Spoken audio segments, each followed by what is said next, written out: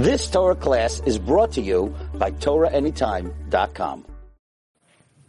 We are going to be discussing today a topic that is very relevant nowadays, and it is not well known. It is not well known. It's a topic that's very relevant. I'll start off with a story. A couple of weeks ago, my winter break, we went to an amusement park, and we were waiting in line, and it was a very long line. So I happened to be writing up some divrei Torah to keep myself busy. There's only so much you could speak to the kids, right? So I'm writing up some divrei Torah on this subject, and then I have a lady behind me asks me what I'm writing about. So I was thinking to myself, how am I going to present to her the topic of hadash, of flour that's hadash? So I told her, it's a Jewish law, it wouldn't interest you so much. She said, no, Bible, it interests me a lot. So I told her, yes, it's a verse in the Bible. And I explained to her the verse, and I guess she was satisfied with that. So we'll start with that. We'll start with the beginning.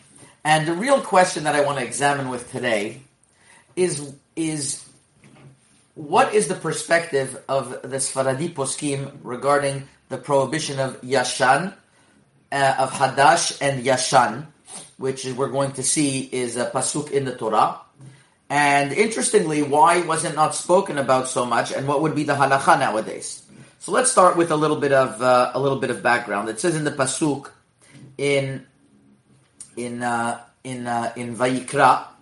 It says in the pasuk in Vayikra, Perek Chav Gimel Yud Dalid, Velechem vekali vecharmel lo tochlu ad etzem hayom hazeh ad aviechem et korban Elohechem chukat olam ledorotechem bechol moshvotechem. So it says bread and all types of other roasted grains or wheat, and where the Gemara discusses all of the different categories of grains that are involved with this, which is wheat, barley, spelt, oats, and rye. All of these are relevant to the prohibition of Yashan. One should not eat until you bring the Korban HaOmer, and the Korban HaOmer is always brought the second day of Pesach. But until the second day of Pesach, Hadash Asur. Any flour that was planted after Pesach, and it was harvested, and it didn't have a chance to be on the market until the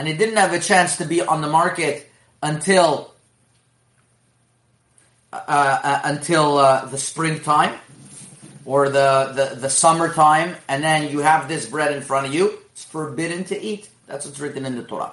Now the question is it still applicable even if we don't bring the Korban Omer? So here there's a Mishnah in Masechet Orla that says that Hadash is applicable whether it's in Eretz Yisrael, whether it's in Chutz La'aretz. Hadash is applicable till today. However, there is a Mishnah in Masechet Kiddushin that brings a machloket, that Rabbi Eliezer says it's relevant only be'eretz Yisrael, and Tanakama say it's relevant ben be'eretz Yisrael, ben be'chutz la'aretz. So you have a Mishnah in Masechet Orla that says it's always applicable, even in chutz la'aretz, and there seems to be a difference of opinion in the Mishnah in Masechet Kiddushin. And there's other Gemarot that talk about it, but the Gemara doesn't give a definitive psak. The Rambam, the Rif, the Rosh, who are the three major Rabbanim that we have by that the Bet Yosef decided all the halachot based on the Rif, Rambam, Rosh, says categorically Hadash is noeg ben ba'aretz, ben bechutz la'aretz, ben mideoraita. So that's the psak of the Shulchan Aruch in Yoreh De'ah, Siman Resh Tzadik Gimel. Doesn't bring anyone who argues that Chadash is noeg ben ba'aretz, ben b'chutz la'aretz. And this should be normative halacha. There shouldn't be what to question. The problem is that you find already in the time of the Rishonim and a little bit in the early Acharonim that they had great difficulty with this prohibition. They had great difficulty with this prohibition. The Rosh, in his Teshuvot, brings from Rabbeinu Baruch, which was one of the Ashkenazi Rishonim, which we'll see why it's so important to understand this point. And he talks about the beer, and sometimes they would take beer from grain that's Chadash, and he has to find all types of ways to permit it, Safek Sfeka, which we're not going to get so much into today, maybe a little bit later, but right now we're not going to get into. So the Rosh struggles with finding a heter, and the Rama also says, up to a point that the Rama says maybe it's better that people should be shogeg and not mezid. Comes along the great Acharonim. Who are the great Acharonim? The Magen Avraham, the Taz, the Bach. And they say that they think that because it's so difficult to live with this prohibition, because basically our bread, for the most part, is Hadash. So how are you going to tell me that I'm not allowed to have bread? I have bread that was grown, planted after Pesach, and here I have the bread that's available for me to eat now, and it's Chadash, it's forbidden. What am I going to eat? So the Magen Avraham in Siman Taf Petet of Orach Chaim says the answer must be we could rely on what's written in the Mishnah that Chadash is asur only be'eretz Yisrael, but not in Chutz La'aretz. We're good? That Chadash is only noeg in Eretz Yisrael, but not in Chutz La'aretz. However, the Taz says another approach. He says there are shitot, there are opinions that say that Chadash is not noeg b'Chutz La'aretz. So just like we say, Beshat Adchak, when a person has a great difficulty, Yesh Lismoch, so too over here, we should be able to rely on a minority opinion, an opinion that is not Nifsak Le'alacha, because it's a Shat Adchak, because it's difficult. Because how else are we going to drink our beer as our main drink? That's what they used to drink. They used to have their beer as their main drink. Their bread was their main bread. What else are they going to have? But each one of them, the Taz and the Magen Avraham says, Bal Nefesh Yachush, still a Yireh Shamayim should be Machmir. So it was because of great difficulty that they said this heter. Then there's also the Bach, very famous Bach brought down in Yoredei Siman Resh Tzadik Gimel, that says that he thinks that the reason why we could be lenient on Chadash nowadays is because any grains that were planted on land that was owned by a goy, not only Chutz La'aretz, but land that was owned by a goy, it's really owned by the goy. The Torah never prohibited such wheat. And he says, we see that Gdolei Olam, like the Maharam Prague and Rav Shlomo Luria, the Marshal, they were sinning and they were lenient, and it seems to be that they accepted this heter. So says the Bach, you're not even allowed to be machmir in front of other people, because this was something that it's very hard to be machmir, and we found the leniency, and don't be more religious than everyone else. That's what the Bach says. Now, was this Bach accepted in halacha? So there are different communities that accepted the Bach in a very strong way. The Hasidic communities have a tradition for the Baal Shem Tov, that the Baal Shem Tov had a dream that the Bach was so great that when he was niftar in Shamayim, they cooled down Gehinam for 60 days. When he woke up, he said, "Yes, the Bach is enough to be somech on. We'll drink beer." They drank beer, so they were lenient. Until then, they had a hard time being lenient. But then he saw how great the Bach was. They were lenient. Now, what's interesting? This seemed to be an ongoing issue, especially in Europe, up until the point that the Mishnah Brura in Siman Taf Petet says that there are many great Acharonim that vehemently oppose this heter. The Gaon Mivilna says very harsh words against the Bach and the Be'er HaGolah and others who permitted it. And the Gaon Mivilna says there's no leniency whatsoever. He used to bring pots with him wherever he goes because he was afraid that the pots that they cooked in had Hadash in it. So the Gaon Mivilna was independent, would never be lenient on any heter. But the Mishnah Brura in his Biur Halacha says, even though if somebody has no choice, maybe he could rely on these different opinions, lekula, but a person should try wherever he's able to be machmir. It's not a blanket heter or heter umutar. You try to be machmir wherever you can. That's what the Biur Halacha ends off. This is the poskim who discussed this till now, more or less. There are many others, but these are their poskim till today. Interestingly enough, all the great poskei Sfarad never discussed this issue. The Birkei Yosef, the Erech HaShulchan, the Or HaChaim HaKadosh in his Sifrei Halacha, all of the Moroccan poskim, the Torot Emet and the Vayomer Yitzchak, and many other Sfaradi poskim, Tunisian Rabbanim. Nobody seems to discuss this prohibition of Hadash and Yashan on the Ben Ish Chai. It's something that baffles us. Why did the Sfaradi poskim not discuss this? Either they were very lenient. If they were lenient, they should have said, we rely on these poskim, the Bach, maybe we rely on the Magen Avraham a little bit more, maybe on the even though the Gaon Vilna argues, nothing. Total silence. There are very few Mikorot. Maran, as we mentioned in Shulchan Aruch, is posek that Hadash Asur ben Ba'aretz ben B'chutz La'aretz. And he doesn't mention the other opinions. So it would seem to be categorically that for Sfaradim it's Asur. But which would leave us today that it is Asur. Now, the truth is that the Marikash, which was one of the Rabbi Yaakov Castro, which was one of the early Sfaradi Acharonim who lived in Egypt, writes that if you're in an area that a lot of the wheat is from Yashan wheat, is wheat that already passed over a Pesach, so even if you have a little bit of wheat that's Chadash, you could be Toleh, you could rely that the wheat that you're using is Yashan. So he gets a little bit of a crack in the window open to what was going on. And those who look into the agricultural history of the Sfaradim will understand why they didn't speak about it. Most Sfaradi countries were in a warmer climate. In warmer climates, the planting season is quite early.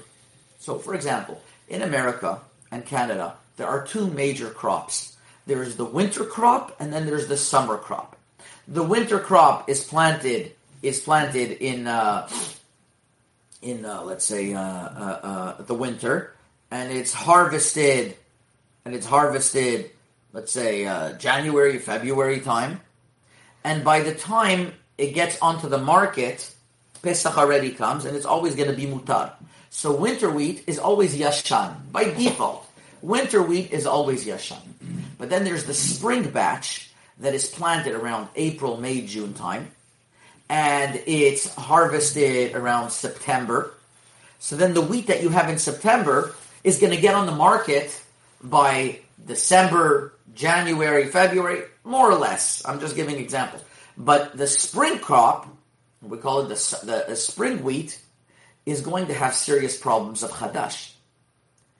But it doesn't seem to be that in Sephardic countries, at least I researched Morocco and some European countries, it doesn't seem to be that they ever had this system of two crops, winter crops and summer crops. They would always plant and they would harvest anywhere around January, February, January time, because the climate was more conducive to that. As a matter of fact, they couldn't plant in the summer because there was not a lot of rain, and especially in the areas in Africa, like Morocco, Tunisia, Algeria, and Egypt, there wasn't so much rain. So what would happen if you would plant in the summer? Then the crops wouldn't grow well. So they had to plant more in the wintertime. If they planted more in the wintertime, by default, all of their wheat is yashan.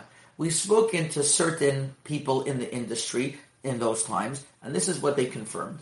I also spoke to a mashgiach of yashan in North America, and he told me that when he asks for yashan in Italy, for example, they look at him like it's crazy. You can't get chadash because it's always being planted in the winter. The wheat is anyways being planted in the winter time. It doesn't matter what type of wheat. In America, it gets more complicated. Maybe we'll speak about it soon. But by the Sfaradi countries, there was no issue of yashan or chadash because everything was always planted in the winter time anyways. Whereas in the Ashkenazi countries, especially in Russia, it was very cold land that they weren't able to plant winter wheat. The land was rock solid. So of course they had issues of chadash and yashan because they had to plant after Pesach, and that was the only wheat that they had. So in those days, in those days, by the European countries, they had a serious problem of sometimes having 100% chadash on the market, so they had to bend themselves backwards to find different heterim, because otherwise they wouldn't be able to eat. But by the Sephardic countries, it doesn't seem to be they ever had to grapple with this issue, which would explain the silence of the Poskei Sfarad. There are a few more modern day poskim that speak about this question. One of them is the Shoel Venisha, the Sefer Simchat Kohen. He was Rav Rahamim Hayhuita Kohen from Jerba in Siman Kuf Lamed Hey, and he says, Barur deledidan kavate de maran naktinan de gam shel nochrim asur. It's obvious that we are posek like maran. The chadash is asur ben baaretz ben b'chutz laaretz v'chen haminag pashut, and that's the minag pashut b'yamenu. And he writes from the Sefer Brit Keuna this way also. Just he's leaning it in a case where there's a double safek.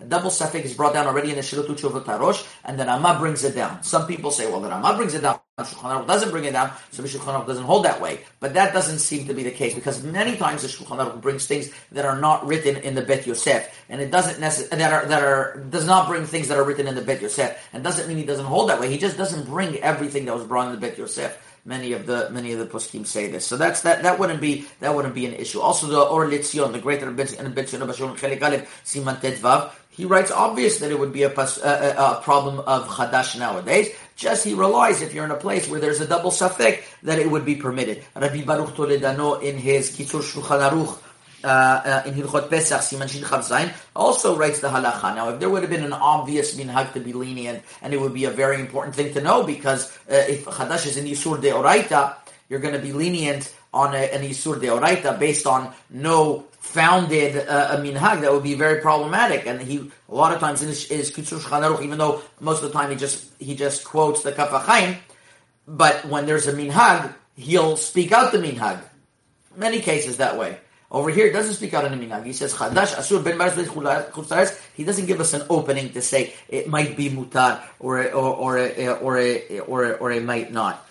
Furthermore, even if some want to claim that there might be a minhag that they'd heard of now, but it's definitely a safek if that was the minhag or not, because it's not clear at all. And I heard a rule from Rabbi Elyashiv Zecher Tzadik Livracha that any time that one has a safek in the minhag and he's not sure about it, he goes according to the Ikar Halacha. For Sfaradim, the Shulchan Aruch; Ashkenazim is the Rama. The Sdei Chemed, for example, the great Rav Chizkiah Medine, he has a whole long kunturas in Asifa Dini Marechet Chadash that discusses different heterim in Yashan. Every single one of the sources that he quotes, he was more of a compilation of different sources. Every single one of the sources is Ashkenazi sources of Rabbanim who had according to the Ramah, and not even according to the Ramah was more machmir over here, but according to the Ashkenazi poskim that were more lenient. But the Sephardic poskim, it doesn't seem to be that they ever gave leniencies. So the question is, what do we do in North America nowadays? So I'm not going to discuss this too long. I think I spoke about it somewhere else. But there is a difference in the countries and in the seasons and in the different types of wheat. As I mentioned, in America, there's winter wheat and then there's spring wheat. The main difference between winter wheat and spring wheat, it's important to know this, is that winter wheat has less protein than spring wheat. Protein has gluten in it, which means that gluten is going to give a more elasticy feel to any type of goods that you bake with it. So anybody who wants to make cookies and pretzels, where things are more crumbly and not very elasticy, will use winter wheat. And according to the statistics, most wheat in America that's produced is winter wheat.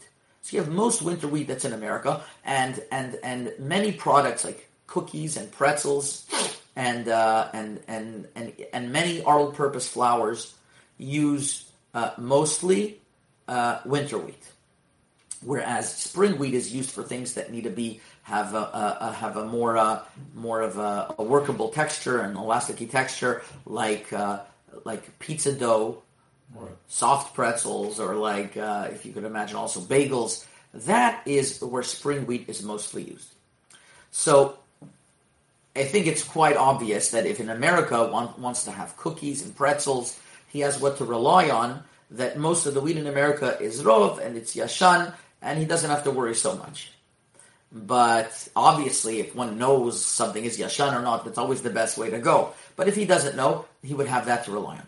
But on pizzas and on bagels on products that come from the bakeries that also use a lot of spring wheat, then there's more of a question. Now, it's a very sensitive issue because it's a big chumrah, and it's a very difficult leap to make. But there are some communities where they have this system in place, and it should be encouraged. Now, why am I saying it's only a chumrah? The Shulchan Aruch writes it's asur.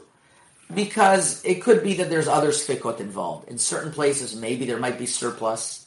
In certain, according to 3 or 4 different millers that I spoke to, they have surplus, and sometimes they blend the flours according to the amount of protein. It gets very tricky. So definitely, if somebody wants to be machmir on chadash, he should know that it's not as difficult as he thinks. It's only a few products. And if he goes to pizza stores that are machmir and yashan, he should always ask for that option, of course. He should always ask for that option. And if he's not able to, then he has to examine the heterim according to according to the rabbanim that he follows. But I'm just saying that if there is going to be a safek or a rov or sfik kind of place, it could be more lenient. In Canada, it seems to be more of an issue because in Canada, it seems to be that there is not so much winter wheat. And there's more spring wheat available, so one has to check what the percentages of wheat going in. But again, it's all going to make a problem. It's all going to be an issue whether it's a spring or a winter wheat. So regular products that one doesn't think it's being made from spring wheat, there's definitely much more to rely on. On products that are coming from spring wheat, then definitely. According to what we're saying, the Sfaradim were more machmir, and they should try to make an effort to, as much as they can, to have the kashrut agencies to accommodate that. Many of the big cities, they have that done already, and the cities that don't have that, it's up to the consumers to ask and request for that. There are lists that are on the market. There's Rabbi Herman, who was niftar not long ago, made a lot of